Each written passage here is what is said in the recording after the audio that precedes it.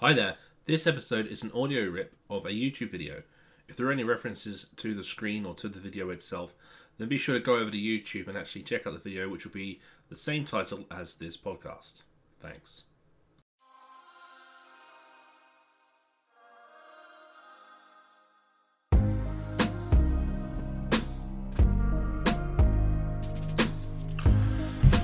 Okay, we're back on to Chapter 52.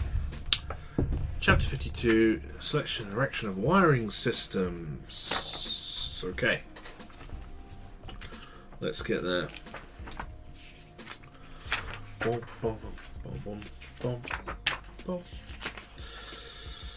Right.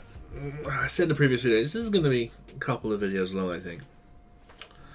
We've got types of wiring system, selection and erection of wiring systems in relation to external influences, current carrying capacities of cables, cross-sectional areas of cables, voltage drop, connections.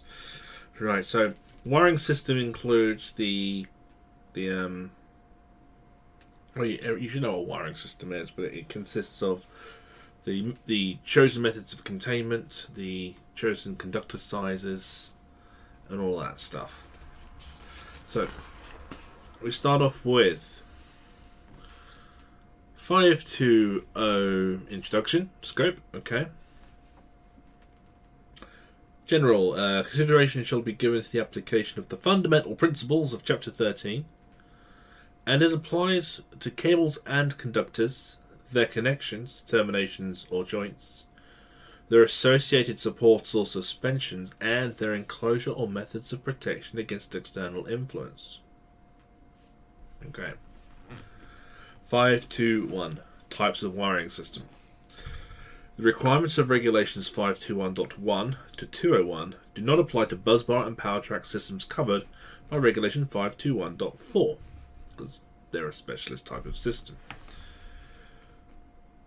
521.1. The installation method of a wiring system in relation to the type of conductor or cable used shall be in accordance with Table 4A1 of Appendix 4, provided the external influences are taken into account according to Section 522. So we can quickly peek this at Appendix 4, Table 4A1. It's a very simple table. It actually looks like this. We're going to use a lot of Appendix 4 through Chapter 52. Just a little heads up there. Alright. Okay, Appendix 4, 373. We go through there. It's got to be quite a way in there. Right. Table 4A1. 4A1. Page 385 if you're looking for a page number. Right, schedule of installation methods in relation to conductors and cables. I mean, just look at it, it's fairly obvious really. This tells us conductor and cable methods, be they bare conductors, so unsheathed, uninsulated conductors, or a non-sheathed cable, such as a single that you'd put in a trunk in, or a sheathed cable, whether it be single or multi-core.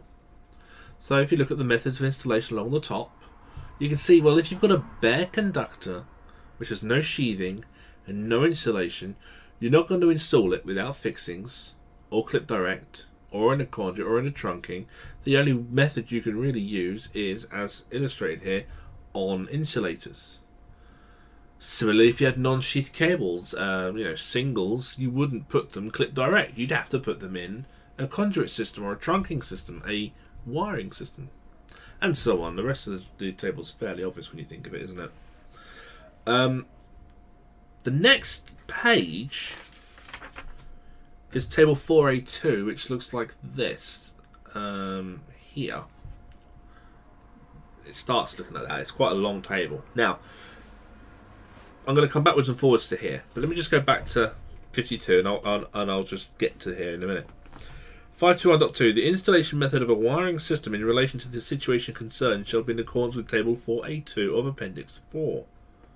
Other methods of installation of cables and conductors not included in Table 4A2 are permitted, provided they fulfill the requirements of this chapter. So, there's all these illustrations of the recognized methods of installation. So they're all numbered down the left, 1, 2, 3, 4, blah blah blah. So you can reference them quite simply with an illustration, a description, and then there's a reference method. The reference method is very important because the reference method we'll use later on when we use rating factors for grouping and we look at cable sizing, current carrying capacities. They're all determined by the reference method. A cable's current carrying capacity is dictated by its ability to give off heat under load, and what restricts that are factors such as grouping and factors such as the method of installation. So being able to find this reference method is very important. So for example, if I was to have a cable and I was to have it, let's say a multi-core cable in a wall, and then just chased over, chased down a wall and then plastered over, that's illustrated in reference method 57 and 58. Single core or multi-core cable, directed masonry, having a thermal resistivity not greater than 2 kilo per meter watts. So that's chasing a wall, putting a cable in, plastering it over. That's the reference method C. Now, if you kind of study these reference methods, what you'll notice a trend, and the trend is the harsher methods of installation come up as reference method A. So these methods either are in thermal insulation or in thermally restrictive areas, such as these illustrated, actually such as these here, thermally insulated walls. Okay, these are A. Now these are okay, but do note that these reference methods do specifically mention that one part of the run is touching the inner side of the wall. That's very important. That's a thermally conductive surface. If that wasn't in contact with a thermally conductive surface, it would be knackered and would be derating it a great deal more than that. But you'll notice as you look through this table and you just kind of study them, that A's are bad, B's are better, and C's are much better. Okay, and that's the trend that we need to pick up. And we can actually just to kind of complete that, let's go to a cable. Let's go to a random cable in Appendix 4. And you can see how that relates to cable's current carrying capacities. So if I look at, what am I looking at here? Let's look at a cable that we can kind of relate to.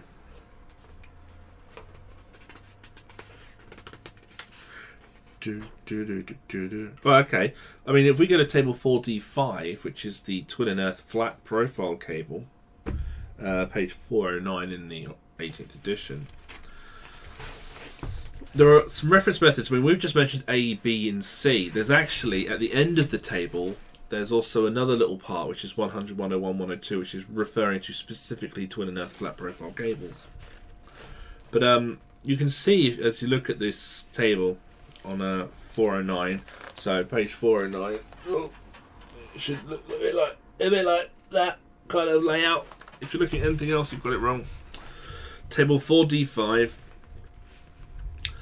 So, as I look at a conductor here, let's look at the 2.5mm cable, very left column. I then have, going to the right from that, numbers 21, 17, 21, 13.5, 27 and 20. Those are the current carrying capacities determined by the method of installation above. So method 100, a 2.5 can carry 21 amp. 101, 17 amp and so on. And we said C was the better way to install the cable, and you can see actually 27 amps is reference method C here, and that is the best way to install a twin and earth. Surface clip direct, but also we noticed that the cable being chased in the masonry, plastered over, was also reference method C. So whilst it's called clipped direct, don't confuse that. Chasing in a wall, plastering it is also technically clipped direct. So that can carry 27 amps. But if we were to change the method of installation, such as reference method A, putting in a conduit, you can see that drops down to 20. So the method of installation is important because it then translates to the cable's current carrying capacities later on. I'm going back now to chapter 52. So that then mentions busbar power trunking systems. We don't do much with them in the regulations. There's a special appendix which just mentions them, and it tells us to refer to the manufacturing and specific design criteria. The closest thing you'll have regards to this in your exam, for example, would be asking the BS numbers, really. That's probably as far as it will go. Power track systems won't be touched. It's a bit of a, not a specialist, but just a bit of a manufacturer-specific requirement there. We then have 521.5, which mentions the ferromagnetic enclosure. So the conductors of an AC circuit installed in ferromagnetic enclosures shall be arranged so that all line conductors and the neutral, if any, and the appropriate protective conductor are all contained within the same enclosure. Where such conductors enter a ferrous enclosure, they shall be arranged such that the conductors are only collectively surrounded by ferromagnetic material. These requirements do not preclude the use of an additional protective conductor in parallel with the steel wire armouring of a cable where such is required to comply with the requirements of the appropriate regulations in Chapter 41 and 54. Okay, I've seen that as a question, actually, asking what one cable can actually go on its own through a ferromagnetic enclosure, and it's the additional earth on like an armour or something like that. All the live conductors and the neutrals and everything, as it says there, should go through the one point. This is all to challenge the theory and the theory of the eddy currents that can circulate when you have this kind of thing. You have the electromagnetic field created, you have the voltage created with changing and switching operations. Same here, and you end up with what you end up with is circulating eddy currents on the spot. Okay, so that's the theory of that. I know that there's been some skepticism on that. I know that I know John Moore did a video putting a thermocouple on there, put quite a heavy current. I think it was 100 amp or 200 amp or so. Didn't really prove to raise the temperature much, but I also know that some thermographer colleagues of mine, I'll try and remember to put a little quick photo of it here, have captured this eddy current event in a thermal imaging survey. So yeah. It's one of those things. We know the theory, but we don't often see the actual practice of it. But who knows? We then have, what do we have? Conduit, ducting, trunking, and tray. That's fairly boring. Multi-core cables to that will wait for 528. Okay. Let's go down to 521.10. Installation of cables. Non-sheath cables for fixed wiring shall be enclosed in a conduit, ducting or trunking. This requirement does not apply to a protective conductor to 543. This is a protective conductor running on its own. Non-sheath cables are permitted if the cable trunking system provides at least a degree of protection of IPXXD or IP4X, and if the cover can only be removed by means of a tool or a deliberate action. So this is something I've often picked up on a periodic inspection and in the ITR. So if you have non-sheath cables, so you have singles in a trunking or in a conduit or something, it says there with the installation of cables, if they're in a trunking system, it must be to IPXXD or IP4X. So think about whenever you go, whenever you find a trunking, you see there's a 20mm hole in it, and you're like, that's bad. You want to know a regulation. Well, there's one right there. Okay, it must maintain IP4X if it's got non-sheath cables. Non-sheathed means singles without another sheath. So when you have an armour, you take off the armour and then another black sheath. With a twin and earth, you have the grey sheath. Singles don't have a sheath. They're just browns and blues on their Todd. So we need to have IP4X or IPXXD.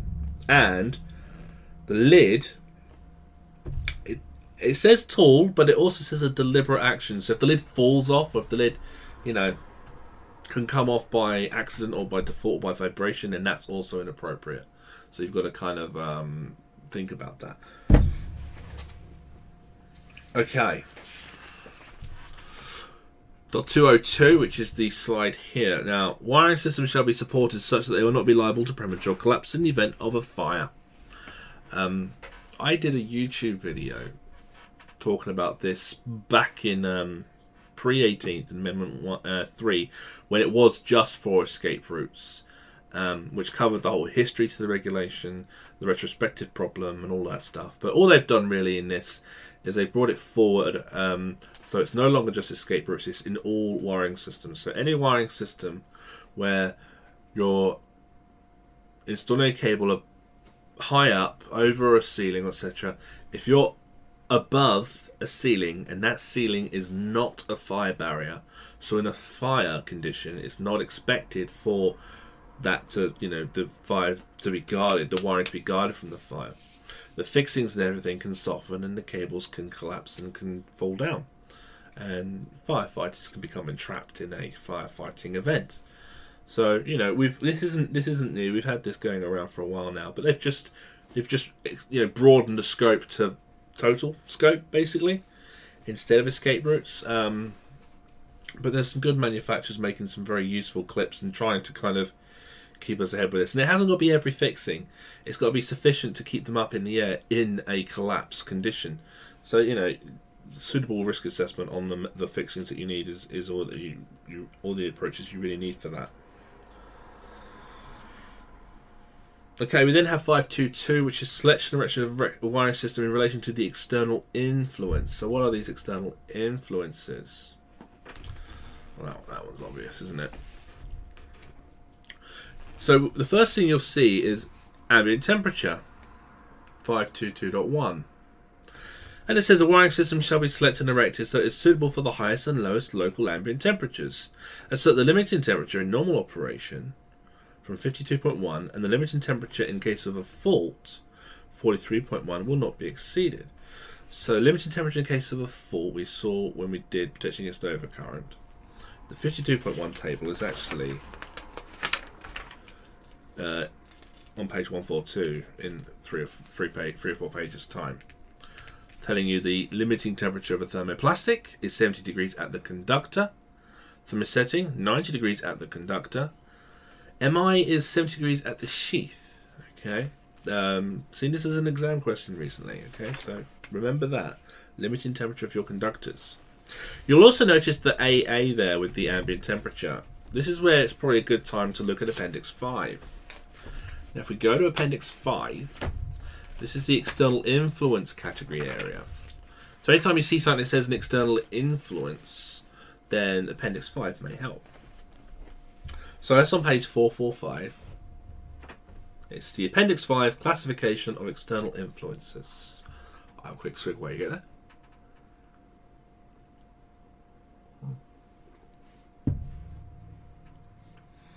Okay. Now, the classification of external influences is broken into three categories of external influences. We call them the general categories. They are A, B, and C. And as you can see, A is environment.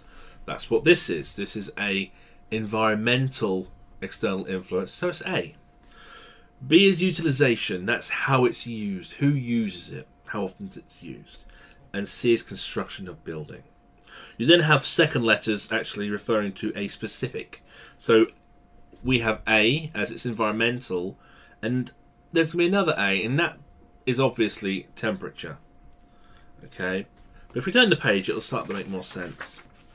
So turn the page to 446. You can see a concise list here.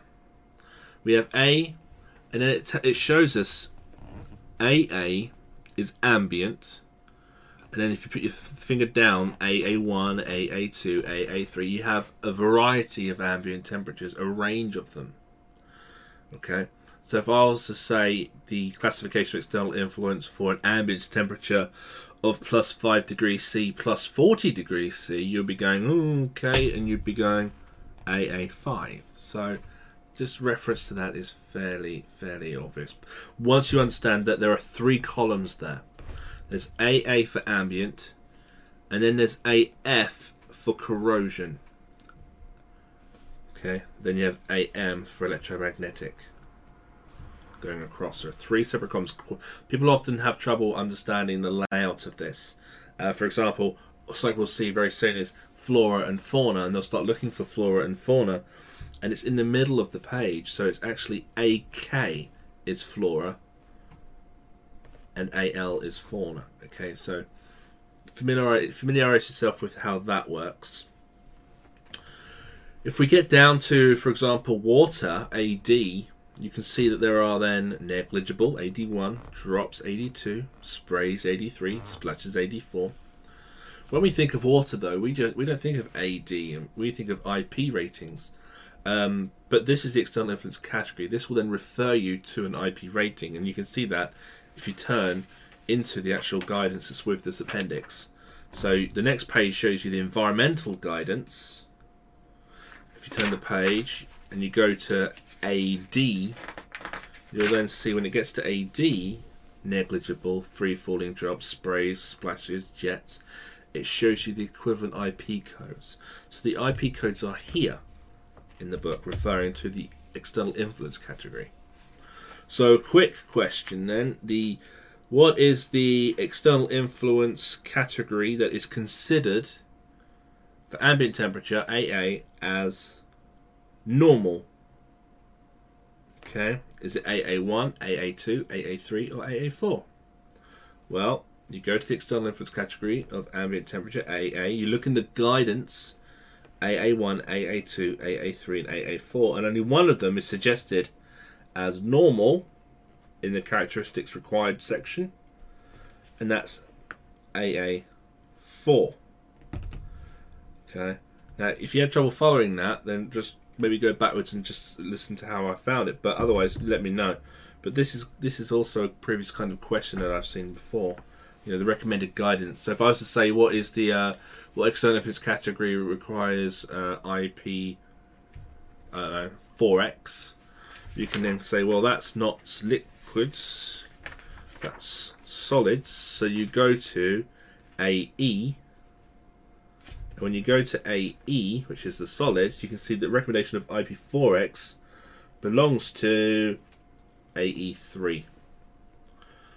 Okay, so it's just understanding how the external influence categories bounce around like that. Also, don't forget that there are 3 general categories: environment, building, and utilization. That means they may have a question, and the answer is obviously the one that's not an external influence category. That may be something I see a lot as well. So I'm going to go back now to chapter 52, section 522. That just introduces you to external influence categories, but you can go back to them anytime you want to. You know where they are now.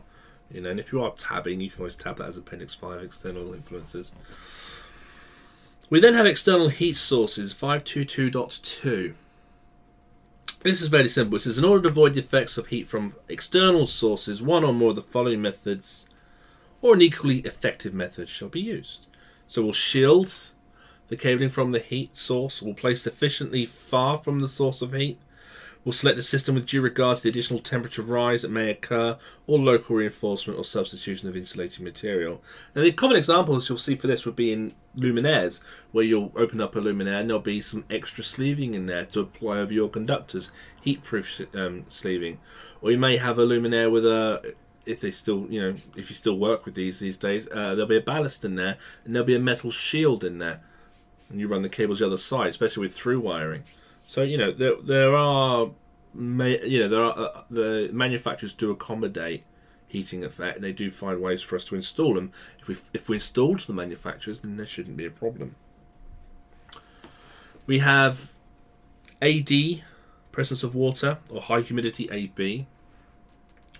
A wiring system will be selected and erected so that no damage is caused by condensation or ingress of water during installation, use, and maintenance. The complete wiring system shall comply with the IP degree of protection relevant to the particular location. Where water may collect or condensation may form in wiring, provision shall be made for its escape. That's why we have these drain holes on these IP44, IP54 socket outlets that we buy. Yeah, the drain hole is there in case there's a potential humidity or water buildup in there. Ideally, it won't happen, but you know. Okay, we then have solid foreign bodies, AE. This illustration just shows you how IP6X is tested in the laboratory. That's all this is showing you. Okay. Wiring system shall be selected and erected so as to minimize the danger arising from the ingress of solid foreign bodies. The completed wiring system shall comply with the IP degree of protection relevant to the particular location. Now, we most often have to consider moisture with regards to swimming pools, bathrooms, outside installations. We don't often have to compromise for solid foreign bodies other than the IP2X, IP4X, mainly because the moisture consideration has covered it. But there are some circumstances, such as, flower silos or wood workshops where there's excessive amounts of dust or excessive amounts of debris and material in what is quite a dry environment. So the equipment may not be selected with any IP consideration at all when it should have been. So, always think about the risks of, solid particles falling onto the electrical equipment when you select it and you erect it. We have AF, presence of corrosive or polluting substances. Where the presence of corrosive or polluting substances includes water, is likely to give rise to corrosion or deterioration. Parts of the wiring system likely to be affected shall be suitably protected or manufactured from a material resistant to such a substance. Dissimilar metals liable to initiate an electrolytic action should be placed into contact with each other, or should not be placed into contact with each other, unless special arrangements are made to avoid the consequences of such a contact. Two metals, two resistivities in contact, you end up with this connection which can become quite corrosive. Impact. This is actually a picture that I took from a race course that had just been rebuilt, and this was about a month after it had been built. Hostess trolley banging into the cable. It just came out of the ground and fed a socket outlet. It wasn't very good. Impact then. So this is another external influence. Wiring systems shall be selected and erected so as to minimize the damage arising from mechanical stress such as impact, abrasion, penetration, tension or compression, both during installation, use or maintenance. In a fixed wiring installation where impact or medium severity AG2 or high severity AG3 can occur, then protection will be afforded by mechanical characteristics of the wiring system, heavy duty steel conduit as an example, or the location selected, move it, or provision of additional local or general protection against mechanical damage, additional barriers or additional guards. For example, you get that kind of thing in a cattle shed, wouldn't you? Or any combination of the above. The degree of protection of the equipment shall be maintained after installation of the cables and conductors. A cable installed under a floor or above a ceiling shall be run in such a position that it is not liable to be damaged by contact with the floor or ceiling or their fixings.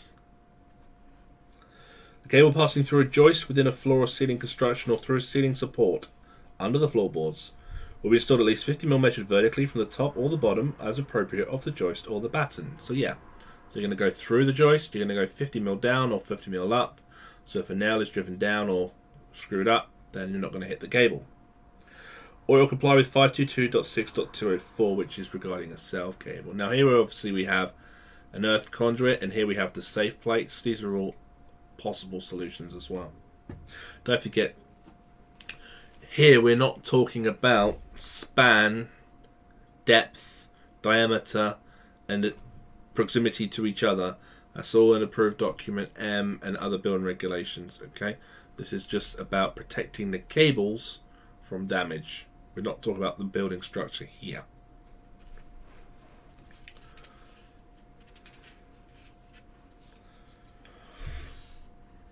Cable installed in a wall or a partition at a depth of less than 50mm from the surface of the wall or the partition. So it's in the wall and it's less than 50mm from one of the sides. Shall be installed in a zone within 150mm from the top of the wall or within 150mm of an angle formed by two adjoining walls. Where the cable is connected to a point, accessory or switchgear on any surface of the wall or partition, the cable may be installed in a zone either horizontally or vertically to the point, accessory or switchgear. Like that. Where the location of the accessory point or switchgear can be determined from the reverse side, then a zone is formed on one side of the wall of 100mm thickness or less, a partition of 100mm thickness or less extends to the reverse side. So it's saying if you've got a thin wall, it may apply to both sides. Oil comply with 522.6.204, which will refer to self in a bit.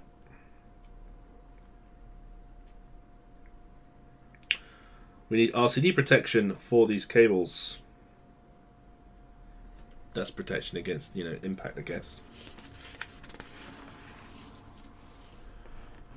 203. Irrespective of its buried depth, the cable is concealed in a wall or partition where the internal construction of the wall is metallic. Other than metallic fixings such as nail screws and the like, then it will be provided with additional means of protection such as an RCD, or it will comply with .204, which is again a wiring metal system or self. So .204 is the solution, the alternatives. So the alternatives are earth metal covering, earth conduit, earth trunking, additional mechanical protection, or itself.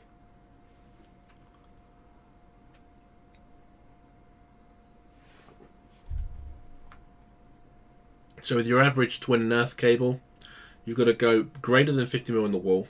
Otherwise, you've got to go in the zone with an RCD. Now that means that if I'm greater than 50mm in the wall, I can go in any direction I want. From both sides, 50mm from both sides. It also means if I'm running an earthed steel conduit, I can go any direction I want. Because if I hit it, I hit earth first. And the reason I'm saying that is because I may have seen questions like that. Alright, asking you that. You have to go in the zones if you're less than 50mm with an RCD. And your cabling is not in an earthed conduit, not with an earth sheath. It's not of a self cable or anything else that's in 522.6.204. Okay. Alright, moving on to 522.7 is vibration.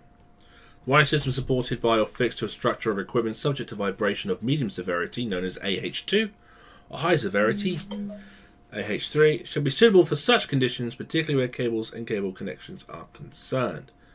For the fixed installation of suspended current using equipment such as luminaires, connections shall be made by cable with flexible cores. When no vibrational movement can be expected, cable with non-flexible cores may be used. So, flexible conduit is used mainly for this purpose. From the fixed wiring to the motor. Just there, not the whole thing, just there, really. And it's then saying that if we're going to have luminaires or anything else that might be subjected to movement, vibration, then they will be of a flexible type instead of a solid type. Okay.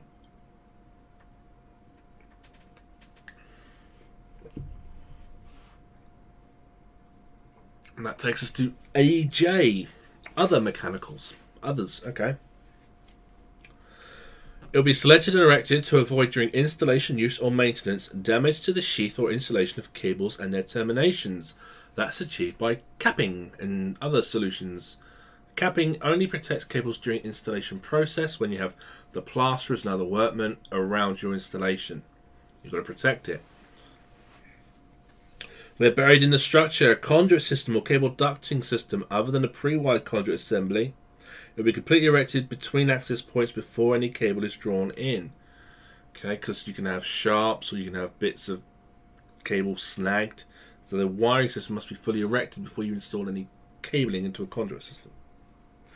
The radius of every bend in a wiring system shall be such that the conductors or cables do not suffer damage on terminations and are not stressed. Bending radius is a very big problem because a lot of electricians just don't understand bending radius. They often put cables in to look neat, and it is a bit of an issue. These same race course that I am familiar with, but this is a load center that then feeds two distribution boards, and you can actually see the huge cables here, and the bend is like returning.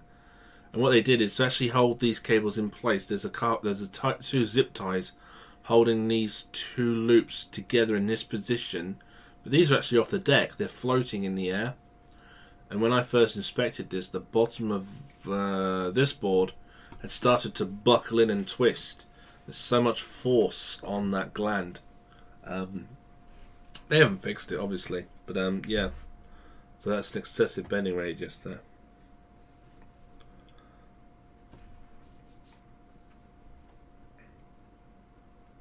Okay, the rest are fairly no sharp edges. Means of fixing, so yeah, it's fine. Alright, 5229. Presence of flora or fauna. Oh, sorry, flora, which is mold or mold growth, is AK. This is plant life. I've experienced this working in a garden nursery once, where a load of ivy crawled into the trunking and it started to twist all around the cables and get everywhere. So plant life has to be trimmed back and kept under control. Then you have fauna.